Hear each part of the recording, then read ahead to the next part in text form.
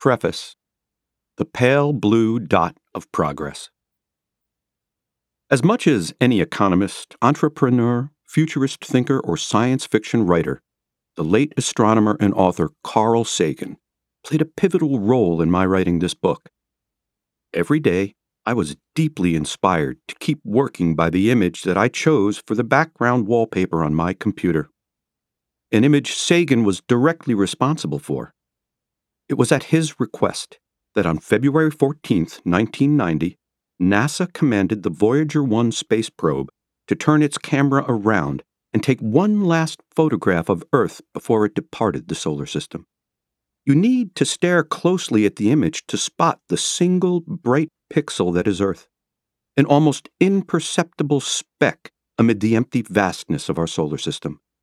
But every day, when I awakened my computer to start writing, my eye was immediately drawn to that pixel. Sagan later called it the pale blue dot, which is now how the famous photo is commonly referenced. In this book of the same name, Sagan writes, "From this distant vantage point, the Earth might not seem of any particular interest, but for us, it's different. Consider again that dot. That's here. That's home. That's us. On it, everyone you love, everyone you know, everyone you ever heard of, every human being who ever was, lived out their lives. The aggregate of our joy and suffering, thousands of confident religions, ideologies, and economic doctrines, every hunter and forager, every hero and coward, every creator and destroyer of civilization, every king and peasant, every young couple in love, every mother and father, hopeful child, inventor and explorer, every teacher of morals, every corrupt politician, every superstar, every supreme leader, every saint and sinner in the history of our species lived there, on a mote of dust, suspended in a sunbeam. Consider again that image and that pale blue pixel, but in a different context. That dot? That's the roughly 200-year era of modern technological progress and economic growth amid the 200,000-year lifespan of Homo sapiens, millennium after millennium with little of either of those wonderful things. Spectacularly brief, in the words of Stanford University economist Charles I. Jones, who specializes in the study of economic growth. During these past 2 centuries or so have been invented almost every gadget and gizmo, almost every machine and mechanism, almost every contrivance and contraption that make our lives something more than solitary, poor, nasty, brutish, and short, as Thomas Hobbes described our mortal existence.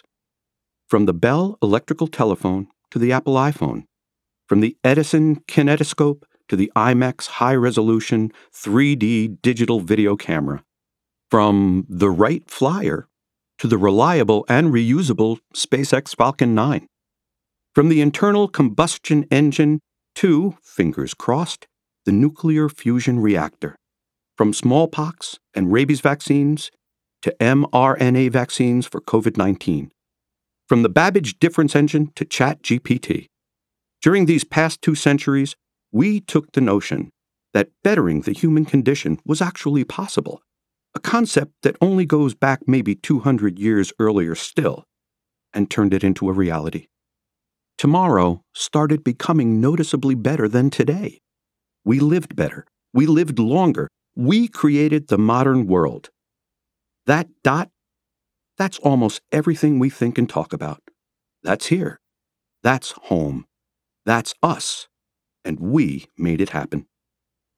Sagan's pale blue dot imagery was surely an inspiration to those worried about the current and future residents of that pixel, not to mention the future health of the pixel itself. As Sagan elaborated, there is nowhere else, at least in the near future, to which our species could migrate.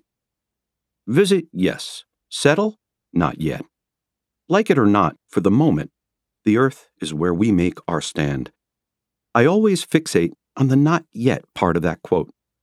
There is no doubt Sagan desired that humanity become, in the words of electric car and space entrepreneur Elon Musk, a multiplanetary species.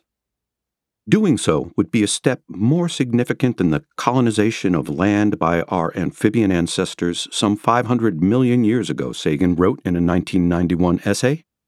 Yet in that same piece, the astronomer dismissed President George H.W. Bush's plan, announced in 1989, to land the first human on Mars in 2019. Such a journey was simply too expensive in the view of Sagan, who in a 1991 essay cited reducing homelessness, fighting the AIDS epidemic, and finding alternatives for fossil fuels among the clear, crying national needs that outweighed space colonization. Earth will never be bigger than the size of a pixel, no matter how many times such a photo is taken from the outer edge of the solar system. But the pale blue dot of progress gets a bit bigger and maybe a bit brighter all the time, thanks to humanity's endless ingenuity. When Bush announced his plan to send Americans to the Red Planet, the New York Times highlighted cost estimates of $400 billion to reach both the Moon and Mars. But there's been a lot of progress since then, especially in the past few years. Improvements in rocket production and, more importantly, rocket reusability, in large part due to innovation at Musk's SpaceX, means launch costs are a fraction of what they were when Bush made his announcement. And those costs are headed lower still